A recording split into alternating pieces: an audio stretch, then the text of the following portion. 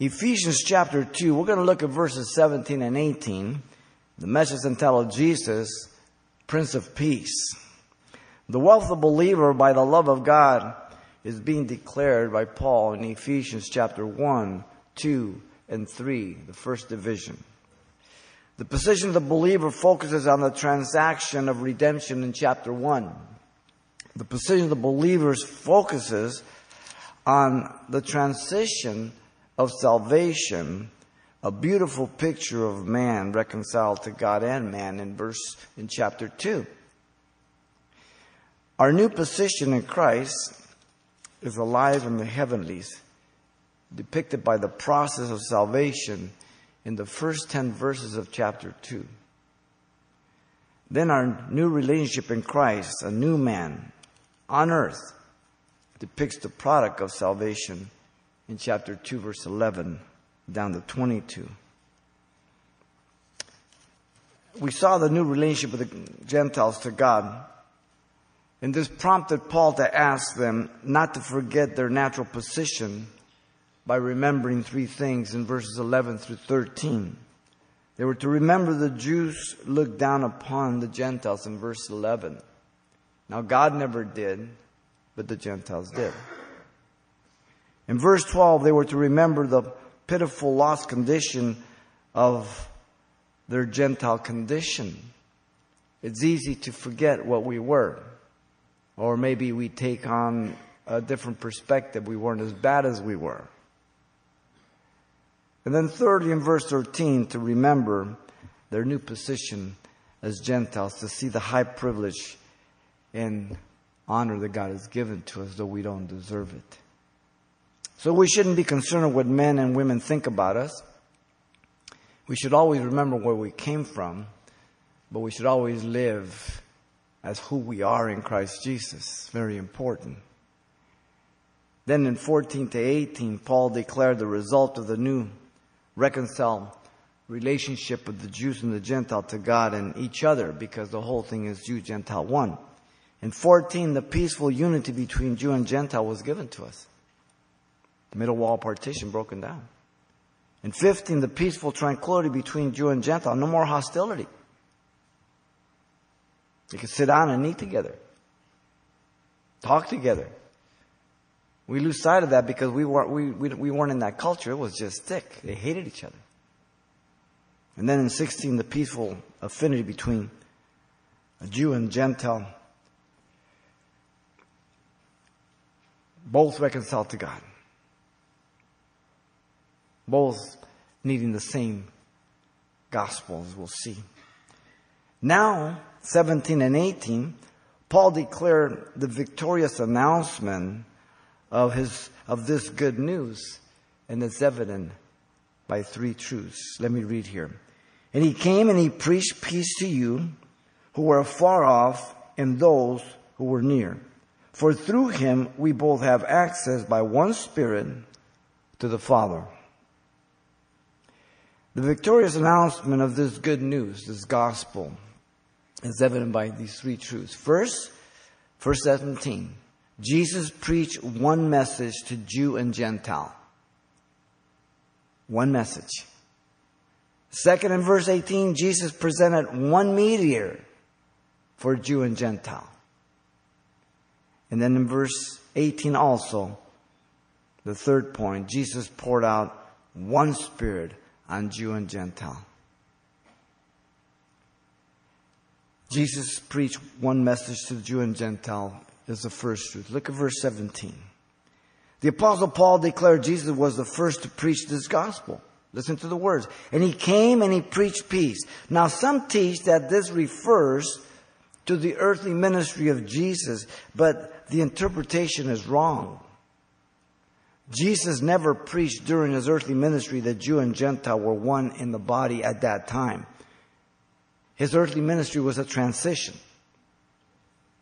Jesus preached they would be through his atoning death and resurrection.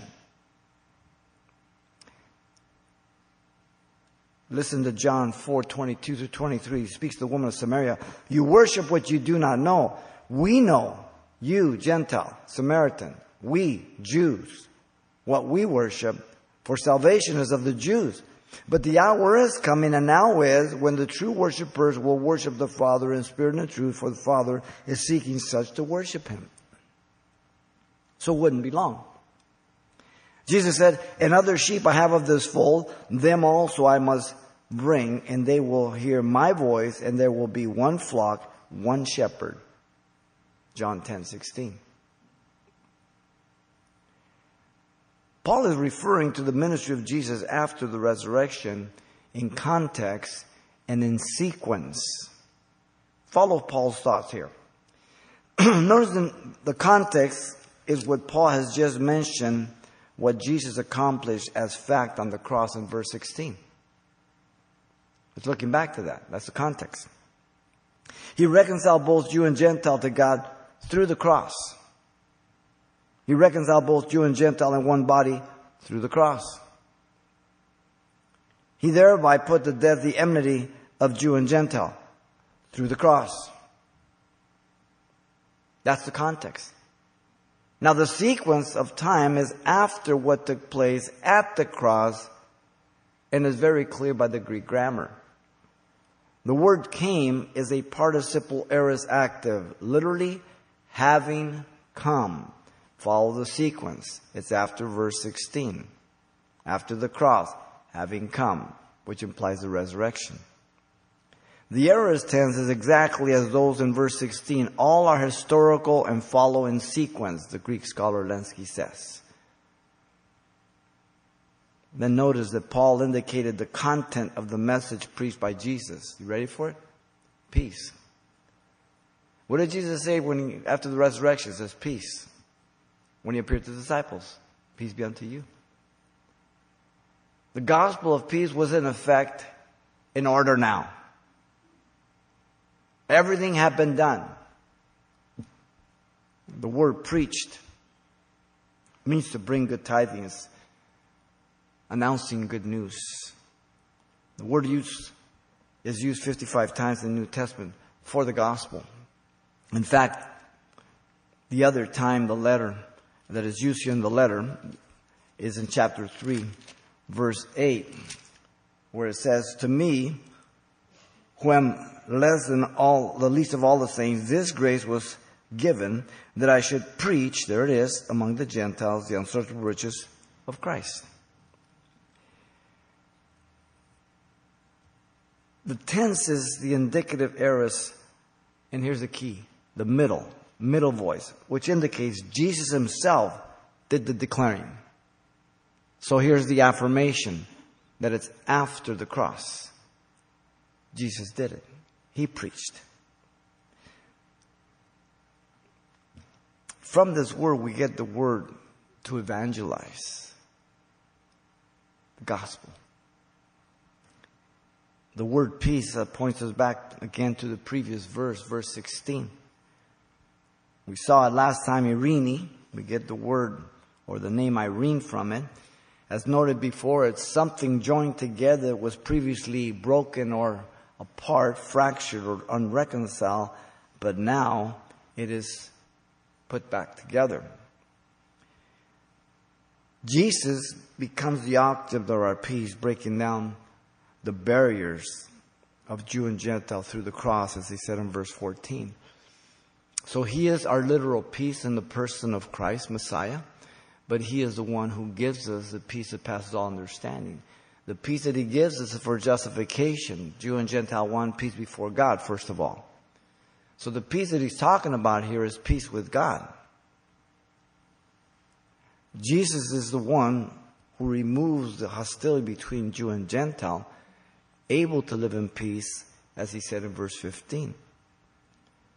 But notice Jesus declared the good news to those who appeared after being raised from the dead, which once again confirms what Paul is saying here.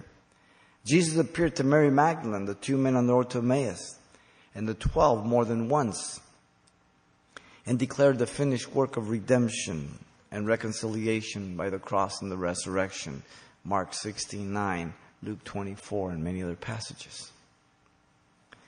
Luke records important details about Jesus prior to the ascension to heaven. Listen to Acts 1 through 3.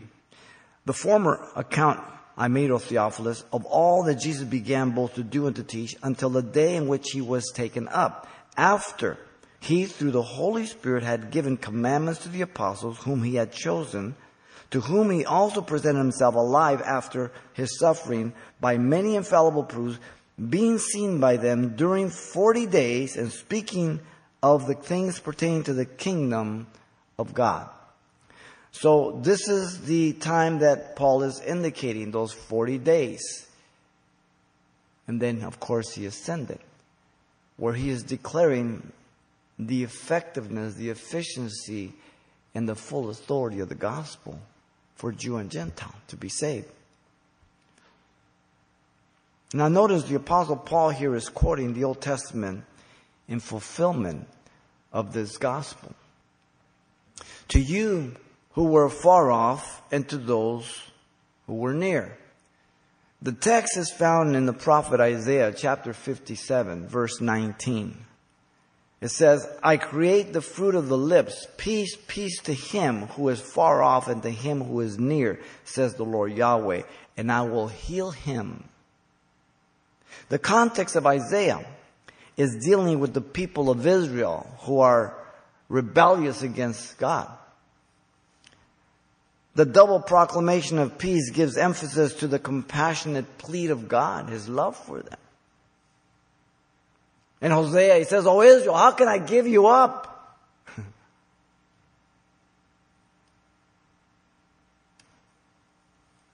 His love for Israel compelled him.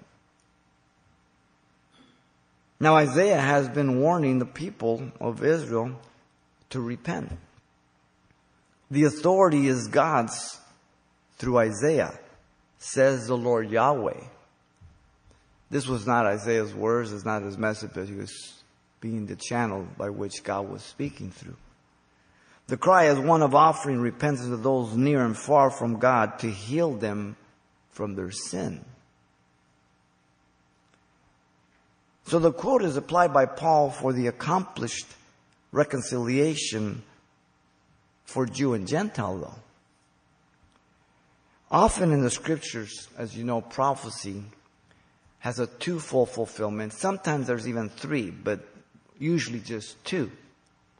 There is a short-term fulfillment, and then there is a long-term fulfillment. Two examples will verify this fact. In 2 Samuel chapter 7, verse 12 through 13, we have the prophecy to David by God through Nathan. God gave to David the short-term prophecy that his son Solomon would sit upon the throne. And he did. And then God gave to David the long-term prophecy of Messiah through his line, which did. So you have the short-term and the long-term in the same prophecy. We also have the prophecy of Daniel about the coming Messiah, as you have studied with us in Daniel 9:24 down to 27. The short-term fulfillment was the rejection of their Messiah by the Jews at his first coming in Daniel 9:24 to 26 that you find in Matthew 21 and the other Gospels also. The long-term fulfillment is the acceptance of the Antichrist as their Messiah 7 years prior to the second coming of the Messiah in Daniel 9:27. So you have the short term, you have the long term. And you have this often in the scriptures. This is the case. The text of Isaiah was a prophecy long-term wise about those who would believe in Jesus, Jew and Gentile, becoming one in Christ Jesus. Making both one, creating in himself one new man from the two, both reconciled in one body, as chapter 2, verse 14, 16, and 17 has declared. God sees the world in three categories. Paul gives it to us in 1 Corinthians 10:32. Listen.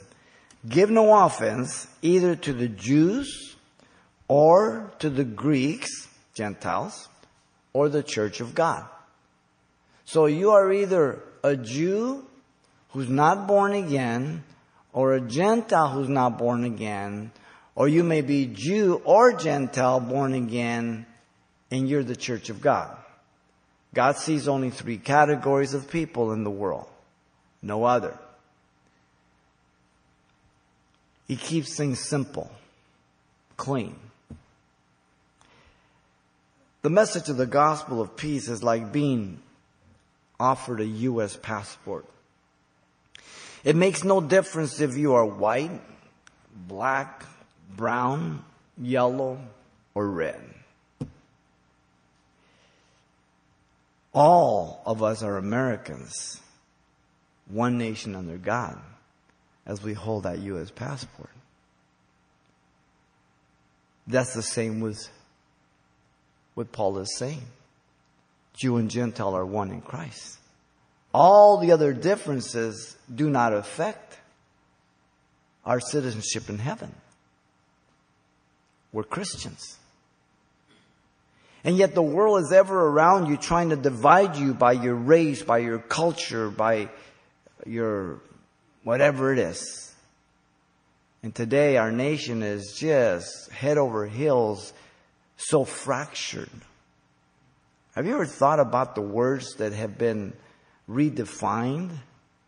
How contrary they are to their true meaning? The word diversity today is used for equality. Diversity means you're different. You're not equal. That's what it means in the dictionary. But the new dictionary, the new glossary, appeals to the political correctness. It's an upside down dictionary. It's not a right side up dictionary. It's contrary to what it's saying.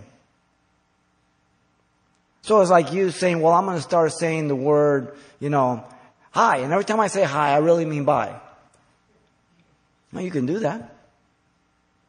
And you can teach it to 100 people. And every time you see those 100 people, when you say hi, you mean bye. They'll understand you. And the more people you teach that, the more they'll understand that. But you've got to go out of your way to indoctrinate people, to teach them the reverse of what it really means, right? And that's what's taking place. And so you, as who live here in this world, you have to be careful of the culture and the agendas and political agendas of men and everything else that would try to divide you as Christians to pull you away to their categories of human beings. We're all Christians. We all agree on what the Bible says. We all have one Lord. We belong to one body. It makes no difference where you live, how much money you have, what kind of car you drive, what kind of clothes you wear. It doesn't make any difference to me. And it doesn't certainly makes much more no difference to God. Jesus, as you know, gave 5 great commissions. Listen to them. In Matthew 28:19-20, it says, "Go therefore and make disciples of all nations, baptizing them in the name of the Father, the Son, the Holy Spirit, teaching them to observe all things that I have commanded you. And lo, I am with you always, even to the end of the age." Matthew 28:19-20. It's a participle. As you go, when you're going, when you go. In other words, there was never any doubt of not going. It's not a choice. It's a participle. Mark 16:15-16 says, "And he said to them, Go into all the world and preach the gospel to every creature. He who believes and is baptized will be saved, but he who does not believe will be condemned." Now you would think if predestination and election was so important to be understood the way Calvinism, that God would have put this in the Great Commission. But preach only to those who are elect. Not everybody can be saved. That's not what the Bible says. He says, go preach to all. Luke 24:46-48 says, "And he said to them, Thus it is written, that thus it was necessary for the Christ to suffer and to rise from the dead the third day, and that repentance and remission of sins should be preached in his name to all nations, beginning at Jerusalem, and you are witnesses of these things." All the nations, all the world. Why? Because Jesus died for the whole world. Jesus didn't die for the chosen frozen. He died for all. But you should receive power when the Holy Spirit has come upon you. And you should be witnesses to me in Jerusalem and all Judea, Samaria, and the ends of the earth. Acts 1:8. 5 great commissions. The believers are the one who preach the gospel of peace now, not Jesus. He did it for 40 days. Now we do it. John 20:21. We go preach in the authority of Jesus, not our own. So Jesus said to them, peace to you. There's that word. As the Father has sent me, I also send you. So if I'm born again, I have an obligation to communicate the gospel to those around me. Missions begins, evangelism begins wherever you're at. But missions begins the first step outside of this door. From here, Jerusalem, Judea, Samaria, the ends of the earth. We preach as representing Jesus, not ourselves. In 2 Corinthians 5:20 it says, now then we are ambassadors for Christ, as though God were pleading through us. We implore you on Christ's behalf, be reconciled to God. I, having known what it is to be a sinner and lost and blind, held captive by Satan, and then having been freed and saved and forgiven, I know exactly how people feel without Christ and how they live and the destruction they bring upon themselves. So I, having experienced that lifestyle and now experience the blessed life of Christ, my desire should naturally be to try to communicate to them so they can have the same thing. Because it's the love of God that constrains us, right? 2 Corinthians 5:11, we know the judgment that awaits the sinners also. Knowing therefore the terror of the Lord, we persuade men, but we are well known to God, and also trust are well known in your conscience. So knowing the terror, the judgment that awaits a sinner who dies without Christ, horrible. As much as we may dislike certain people, regardless who they are, because of their lifestyle, or what they do or say, as Christians, we shouldn't want to see anybody perish. We want to see every person have an opportunity to be saved. Because that's for eternity.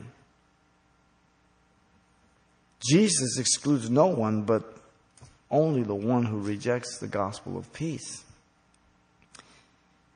In 1 Corinthians 1:22-24, Paul says, for Jews request a sign, and Greeks seek after wisdom, but we preach Christ crucified, to the Jews a stumbling block, and to the Greeks foolishness, but to those who are called, both Jews and Greeks, Christ the power of God and the wisdom of God. So it's Christ crucified. We don't preach ourselves. We preach, and God saves sinners. We save no one. So continuing daily in one accord in the temple and breaking bread from house to house, they ate their food with gladness and simplicity of heart, praising God and having favor with all people. And the Lord added to the church daily those who were being saved. It's a process as they were being saved. The Lord added. I, as a pastor, have never saved anybody. I have not added anything to the kingdom of God. I teach, I proclaim the word, and God, through the Holy Spirit, convicts individuals of sin and saves them if they bow their heart to the Lord. So Jesus preached one message to Jew and Gentile. So what should we say to the philosophy of the church today who says that we need to be sensitive to the different cultures around us. There's only one gospel. Don't mess with the food. Don't add salt. Don't put pepper. Don't put hot sauce in it. Leave it alone. You're not a cook. You're a waiter boy. You're a waitress. Just serve the food. Don't cater to the culture. Leave it alone. Second truth, Jesus presented one mediator for Jew and Gentile. 3 words. For through him. The Apostle Paul is thinking of the sequential order. Notice, the ascension of Christ marked the end of his earthly ministry and the beginning of his heavenly ministry. The office is undeniably limited to one person, Jesus Christ. The word through means by the means or the channel to acquire or to receive anything. Through him is emphatic in the Greek. Jesus is the grounds and reason for all we are and all we have. In Christ appears 3 times in that long sentence of the first chapter, verse 3, 10, and 12. 4 times including verse 1. In him refers in union by being in Christ Jesus, mentioned 6 times, 7 in various forms in the first 3 verses of chapter 1 again.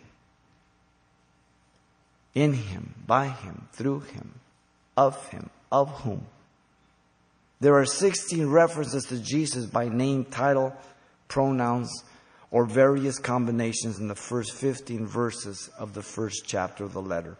Over 30 in the entire book. 6 chapters. There's no one else but Jesus. That's why Paul tells Timothy that there is one God and one mediator between God and man, the man Christ Jesus, in 1 Timothy 2:5. No one else. Now notice Jesus made this truth clear on earth. Jesus prayed to the Father, I have glorified you on the earth. I have finished the work which you have given to me to do, in John 17 verse 4. That is the Holy of Holies. That is the Lord's Prayer. Not our Father who art in heaven. Jesus couldn't pray that prayer. There's a petition for forgiveness of sins. Jesus had no sin. In John 17, he's speaking to the Father before he goes back to him. In Acts 1:11, Jesus exited or existed from eternity, as you know, and became man at a set time for the purpose of redeeming man. And then he returned to the Father in heaven, ascending from the Mount of Olives in a glorified body on the 40th day. Peter puts it this way, who has gone into heaven and is at the right hand of God, angels and authorities and powers having made subject to him. 1 Peter 3:22. You see, the Apostle Paul also understood the ascension of Christ was to be for the purpose of being the head of the church. Jesus put all things under his feet. He gave him to be head over all things to the church, which is his body, the fullness of him who fills all in all. We saw that in Ephesians chapter 1, verse 22 and 23. Jesus ascended up above all heavens that he might fill all things, to give apostles, prophets, evangelists, pastor teachers for the perfecting of the saints. He's going to tell us in chapter 4, verse 10 through 12. To equip the saints to do the work of ministry, to not be tossed to and fro with every wind of doctrine. Jesus is the head of the body of the church, who is the beginning, the firstborn from the dead, that in all things he may have, here's the word, preeminence. Colossians 1:18. Preeminence, number 1. No one else. But also notice the Apostle Paul knew the exaltation of Christ was to the right hand of the Father's throne, not his throne or the throne of David. This is the throne of the Father. There's a difference. Matthew 25:31, Jesus made the distinction there that he would sit upon the throne of his glory to judge the nations. His throne. Matthew 25:31. This is the Father's throne. He promised his disciples that in the regeneration, when the Son of Man sat on the throne of his glory, they would sit also on 12 thrones, judging the 12 tribes of Israel in Matthew 19:28. The book of Acts and the book of Hebrews says that the heavens must receive him until the time of restoration of all things. But until then, he sits on the Father's right hand till his enemies be made a footstool. Acts 3:21, Acts 2:34-35, Hebrews 10:12-13, and many other passages. Peter distinguishes the two thrones also. Listen to Acts 15:16. James confirms this in the first church council, that he would visit the Gentiles to take a people for his name, and after he would return to build again the tabernacle of David and sit upon it. Paul puts it this way, and without controversy, great is the mystery of godliness. God was manifest in the flesh, justified in the spirit, seen by angels, preached among the Gentiles, believed on in the world, received up in glory. 1 Timothy 3:16. But it's at the right hand of the Father. The Father's throne. The Apostle Paul indicated the spiritual benefits of the believer here. And they're only through the exalted Messiah who sits at the right hand of the Father as our interceding high priest. This is what's going on right now. Listen to Hebrews 9:24. For Christ has not entered the holy places made with hands, which was copies of the true, but into heaven itself, now to appear in the presence of God for us. Not the old tabernacle on earth, a picture of heaven, but the real one in heaven.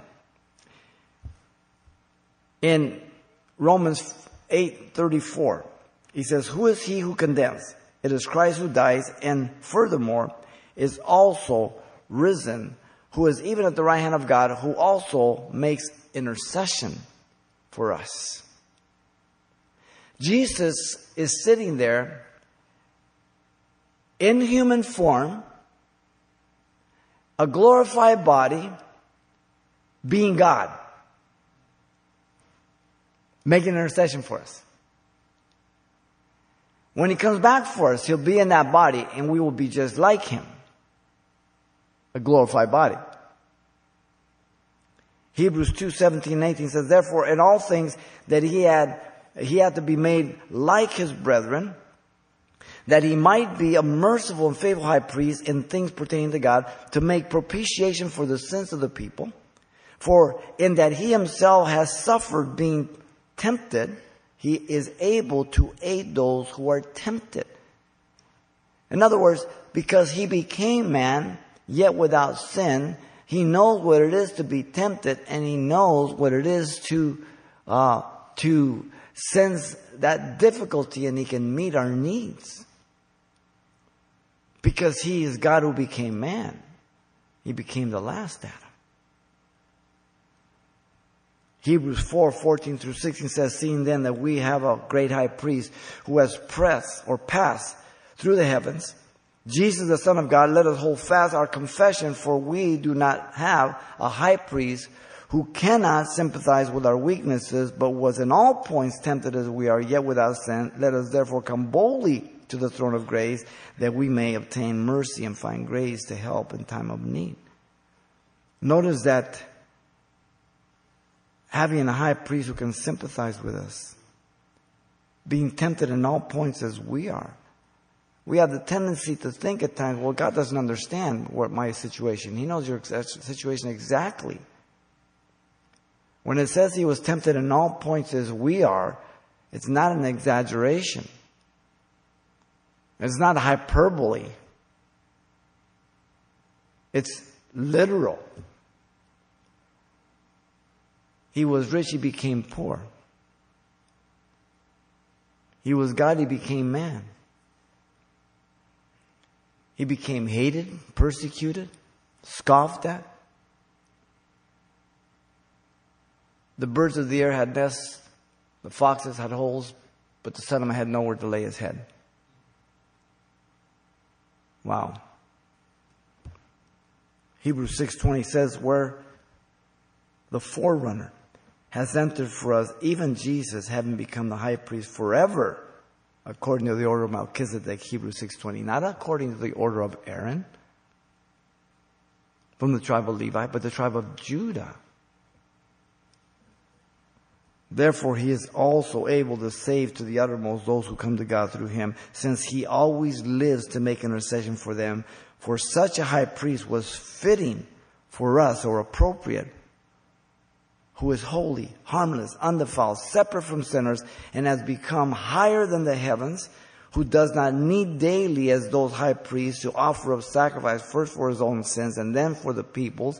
For this he did once and for all when he offered up himself. The priests had to offer sacrifice first for themselves to get right with God, and then they would offer the sacrifice of the people. And they had to do that every time. Jesus did that once and for all. It doesn't repeat itself. That's why the Roman Catholic Mass and the communion, which they call transubstantiation, is blasphemous, because they declare that the literal host turns into the literal body of Christ, and the literal wine turns into the literal blood of Christ. That means that Jesus dies every time they have a Mass. That contradicts the Scriptures, and it's an insult to the efficaciousness of the atonement, the finished work. They call it a bloodless sacrifice. It's blasphemous. You remember Job cried out, and he said, there's no daysman betwixt us, an umpire, to lay his hands on both God and man, in Job 9:33. Jesus is the answer to Job's problem. There's no one to lay his hand upon us both, one on God, one on Job. Jesus took the hand of the Father. Jesus took the hand of man. He took on the sins of man, being God. And he died. And he joined us together to the Father, as we'll see. By his sacrifice. By his blood. His precious blood. He already saw that last time. You know, prior to 9/11 of 2001, America was for the most part respectful towards Christianity in the name of Jesus. But the turn of the century moved us into a post-Christian nation that is becoming more hostile to Christians and Christianity. Now, this does not mean that there are no Christians in America, but the Christian influence and recognized authority is no longer the overwhelming majority. The amoral culture and the indoctrination of humanistic socialism, with its new vocabulary of political correctness, as I've mentioned before, has sought and is seeking to silence those who disagree with them by intimidation, bullying, marginalizing people, or merely writing them off as unintelligent or crazy. And it works. People cower. People become fearful. Listen to Proverbs 14:12. There is a way that seems right to a man, but its end is the way of death. These progressive liberals and intellectual numbskulls feel they're so superior, and they're destroying themselves in this world. It's amazing what stupid things smart people do and say to their own hurt. The hostility and intolerance to the name of and person of Jesus is evident all around us today. Christianity is banned and excluded from all public life. And it will continue to be pressed till it's eliminated completely. This includes taking a Bible or speaking about Jesus in school or a job. Yet Islam is tolerated and taught in many of our public schools. Right now. Certainly Pasadena School District teaches it. Oprah Winfrey brashly stated in her TV program years back that Jesus was not the only way and could not be the only way. And a handful of courageous women and men in their audience stood up and just confronted and rebuked her. She didn't know how to handle it. Amazing. Number one deceiver in the United States, along with Osteen. Greater than Osteen, because whatever Oprah puts on, it sells millions. What judgment? To those much is given, much more is required.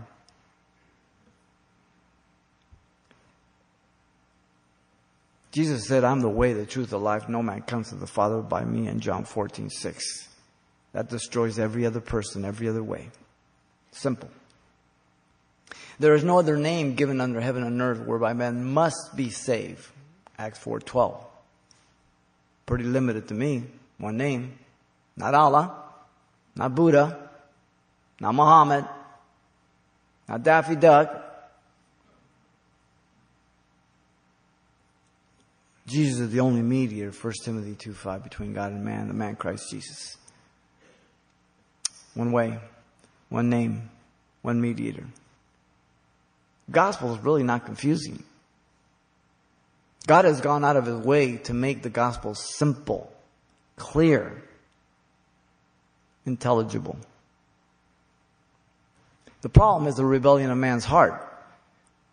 He hates God. Doesn't want to bow his heart to God. In fact, he has explained God away. Nietzsche said God is dead in the 60s. No, Nietzsche's dead.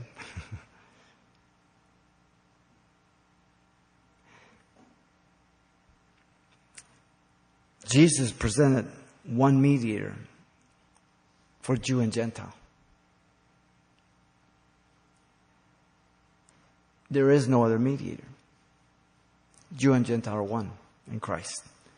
Notice thirdly, in verse 18 still, Jesus poured out one Spirit on Jew and Gentile.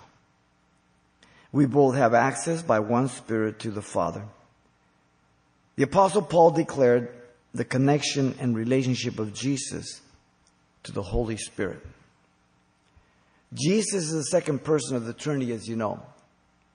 Omniscient, all-knowing, omnipotent, all-powerful, omnipresent. Everywhere at the same time. He, being God, became man through the incarnation. John 1:1 and 14 says, in the beginning was the Word was with God, and God was the Word, and the Word became flesh, and we beheld His glory as only begotten of the Father, full of grace and truth. He limited Himself for a set time, 33 years, for the purpose of the redemption of man through the atonement on the cross. So Jesus limited Himself in the physical body for a set time. But being God, He still knew what was in the heart of man. He could still, by depending on the Father, do miracles. But He limited Himself for certain things for a set time. Jesus came to bring both Jew and Gentile to the first person of the Trinity, notice. The Father. Equally omniscient, omnipotent, omnipresent. John 1:18 says, no one has seen God at any time. The only begotten Son, who is in the bosom of the Father, He has declared Him or revealed Him. So the Father has never come down. When you see the angel of the Lord in the Old Testament, that's Jesus. A Christophany. It's Jesus who reveals the Father, no one else. John 4:23 again, but the hour is coming and now is when the true worshipers have worshiped the Father in spirit and in truth, for the Father is seeking such to worship Him. He's excluding none. He's not just reaching out to the Jew. He's not just reaching out to the Gentile, but both, to make them the church of God. All that the Father gives me will come to me, and the one who comes to me I will by no means cast out. John 3:37. God's heart is open. We all qualify. We're sinners. Fall short of the glory of God. Under the wrath of God. John 8:29 says, and He who sent me is with me. The Father has not left me alone, for I always do those things that please the Father. What an incredible statement. Who here can lift their hand and say, I always do what Jesus tells me? Please lift it up so we can laugh. We all fall short, don't we? And God is faithful to abide and to forgive us and to strengthen us and to be with us. I and the Father are one. John 10:30 it says. You see, Jesus and the Father would send then the Holy Spirit to do the work in and through the believer. You have the whole Trinity here. The connection, the relationship. Listen to John 14:16-18. And I will pray the Father, Jesus speaking to the disciples the night before He was betrayed. And He will give you another helper, that He may abide with you forever, the Spirit of truth, whom the world cannot receive because it neither sees Him nor knows Him, but you know Him, for He dwells with you and will be in you. I will not leave you as orphans, but come to you. John 14:16-18. The fact that the Holy Spirit would be with them forever is not talking about the fact that once you're saved, you can't walk away. The context of John 14:16-18 is this. Jesus is talking to them. He came for 33 and a half years, and now He was leaving. He says, I've come, I'm leaving. The Holy Spirit, I and the Father are going to send, and He's never going to leave because He's the one that convicts the world of sin and saves people. Even when the Lord removes His church prior to the tribulation, the Holy Spirit is left behind to save people. So the contrast of being forever with you has nothing to do with eternal security, as people teach. But it has to do that Jesus came and He was leaving, the Holy Spirit would come and He would never leave. Because He carries out the ministry of Jesus Christ. Is that clear? It's real simple. John 14:26 says, but the Helper, and that's the Paracletus, the Comforter, the Holy Spirit, whom the Father will send in my name. Notice that. He will teach you all things and bring to your remembrance all things that I said to you. So the Holy Spirit only illuminates, gives you understanding about the words of Jesus. He never adds, He never takes away, He never contradicts. We're going to read that He never speaks of Himself. He's the silent witness of Jesus. John 15:26. But when the Helper comes, when I shall send to you from the Father, the Spirit of truth who proceeds from the Father, He will testify of me. A lot of times what happens is people start glorifying the Holy Spirit more than Jesus Christ. Be careful of that. The Holy Spirit never speaks of Himself. He always speaks of Jesus and points people to Jesus. He brings no attention to Himself. Ever.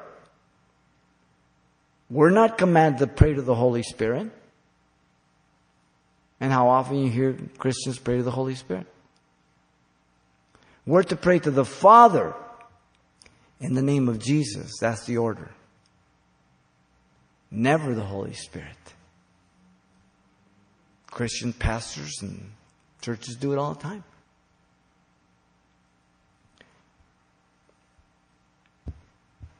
Jesus, continuing in John 16:7-11, said this.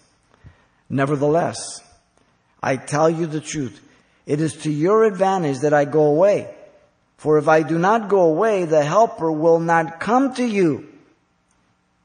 If Jesus would have stayed here, the Holy Spirit would never come. Jesus could only be at one place at one time. But the Holy Spirit is all present. It's absolutely essential that I leave. If I don't leave, He won't come. But if I depart, I will send Him to you. And when He has come, He will convict the world of sin, of righteousness, and of judgment. Of sin, because they do not believe in me. Of righteousness, because I go to the Father and you see me no more. Of judgment, because the ruler of this world is judged. So we proclaim the message, but the Holy Spirit convicts and saves. No one else. John 16:13-14 says, however, when He, the Spirit of truth, has come, He will guide you into all truth, for He will not speak of His own authority. Underline that. But whatever He hears, He will speak, and He will tell you things to come. He will glorify me, and He will take of what is mine and declare it to you. How much clearer could that be that the Holy Spirit never says anything except what you find in your Bible? He turns the light on to the words in your Bible, God's revelation. In that day, you will ask in my name, and I do not say that you shall pray to the Father for you, but for the Father Himself loves you because you have loved me and have believed that I came from God. I came forth from the Father and have come into the world. Again, I leave the world and go to the Father. John 16:26-28. So in John 14, 15, and 16, Jesus is preparing the disciples for His departure. They don't like it. And He's telling them the Holy Spirit's going to come to take His place. Notice the Apostle Paul declared the unifying oneness of Jew and Gentile to come before the Father. What is it? Paul includes himself. Listen, we both have access. Paul, being a Jew, identifies himself as one with the Gentiles. We is emphatic. Plural pronoun. The word have is the indicative present active and a continuous ongoing privilege that Jews and Gentiles have. Access to the Father. Anytime, any day, no holidays. The word access means the act of bringing to or towards. The root word is to open a way.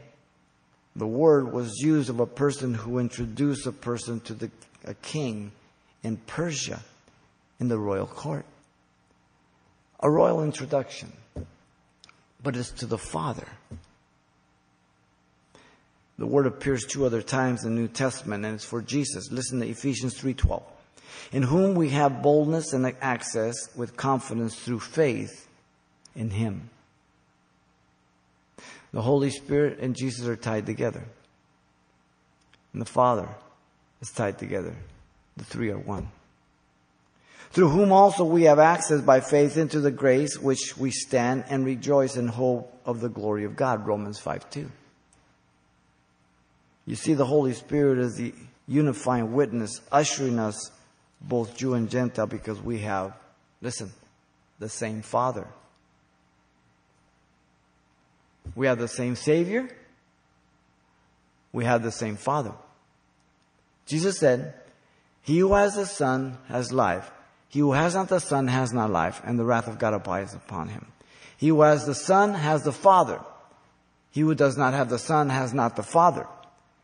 If you want the Father, you've got to have the Son first. If you try to go to the Father without the Son, you get neither the Father or the Son. And you definitely aren't getting the Holy Spirit. It's real simple. Romans 8:16 says, the Spirit Himself bears witness with our spirit that we are children of God. Galatians 4:6, being sons of God, He has sent forth the Spirit of His Son into our hearts, crying out, Abba, Father, Daddy. There's one body, one Spirit, just as you are called into one hope of one calling, one Lord, one faith, one baptism, one God and Father of all, who is above all, through all, and in you all. Ephesians 4:4-6. One head, one mediator, one body, one Father, one church, Jew and Gentile. If someone wants to get an audience with a very important person, they must be in contact with the person that gives access to that important person. If they're not in line with them, they'll never get in.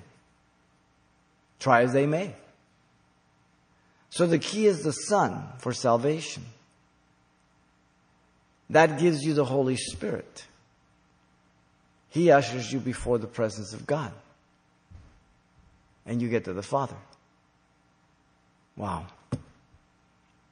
The Holy Spirit is, in the life of the believer, is the identifying mark of ownership by the Father and the Son. Listen to 2 Corinthians 1:22. Who also has sealed us and given us the Spirit in our hearts as a guarantee or a down payment. Literally, you can call it an engagement ring.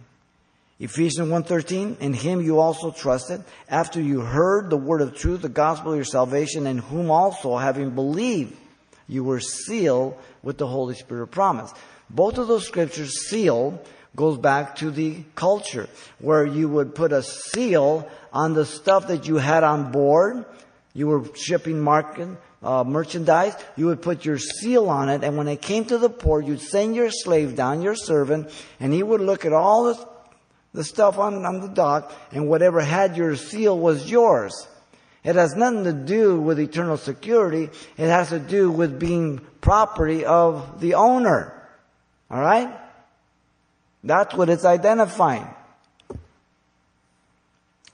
The believer is given specific instructions about the Holy Spirit. Listen to him. Acts 7:51, the Holy Spirit can be resisted by the unbeliever for salvation. Stephen is speaking. You stiff-necked and uncircumcised in heart and ears, you always resist the Holy Spirit as your fathers did, so do you. So the non-believer resists the Holy Spirit, rejects it. The believer is not to grieve the Holy Spirit of God, by whom we are sealed for the day of redemption, to bring pain, being disobedient. That's what grieving means, Ephesians 4:30. We bring pain. When your child disobeys you as a parent, it pains you. It may anger you too, but it pains you. The believer is not to quench the Spirit, to limit what he wants to do in and through us. 1 Thessalonians 5:19.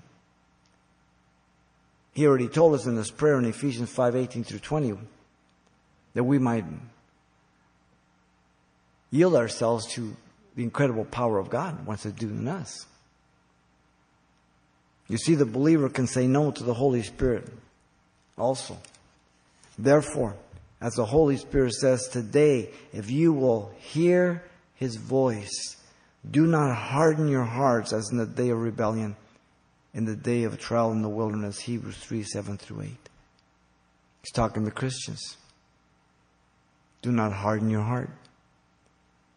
So we can grieve it, we can quench it, we can harden our hearts as believers. Those are very clear instructions, what we're not to do against the Holy Spirit. And so Jesus gave one Spirit to Jew and Gentile. No difference. Paul's declaration of the victorious announcement of this good news is evident by these three truths. Jesus preached one message to Jew and Gentile. Jesus presented one mediator for Jew and Gentile. And Jesus poured out one Spirit on Jew and Gentile. Nothing has changed. It's the same old powerful gospel, able to do what it says it desires to do and can do. Wow. Jesus Prince of Peace. There's no other way we can have peace. Lord, thank you for your grace, your love, your goodness. We thank you for tonight, Lord, and we pray that you continue to deal with our hearts. Thank you for your word, and Lord, help us to obey you, to die to self, and we learn how to do good warfare, Lord, as the enemy would attempt to trip us up, our own flesh, the world. And the Lord, we would do good warfare. As you're praying, if you're here tonight, if you don't know Jesus Christ as your Lord and Savior, whether you're here over the balcony, or on the balcony, or over the internet, then God has brought you here to be saved, to repent of your sins. You alone can make that decision. God loves you. He wants to forgive you of your sins. He wants you to understand that you're under the wrath of God, because you, as well as I, fall short of the glory of God. And that you might see yourself as an enemy of God, not one who is seeking God. And that God is convicting you of your sin because you need to confess and repent from them so He can give you a new heart and change your life by grace through faith. If this is your desire and your decision, you can say this prayer right where you sit. And God will save you right now and give to you eternal life. This is your prayer if you want to be born again. Father, I come to you in Jesus' name. I ask you to forgive me, Lord, for all my sins. Give me a brand new heart. Fill me with your Spirit. I accept you as my Savior and Lord. In Jesus' name I pray. Amen.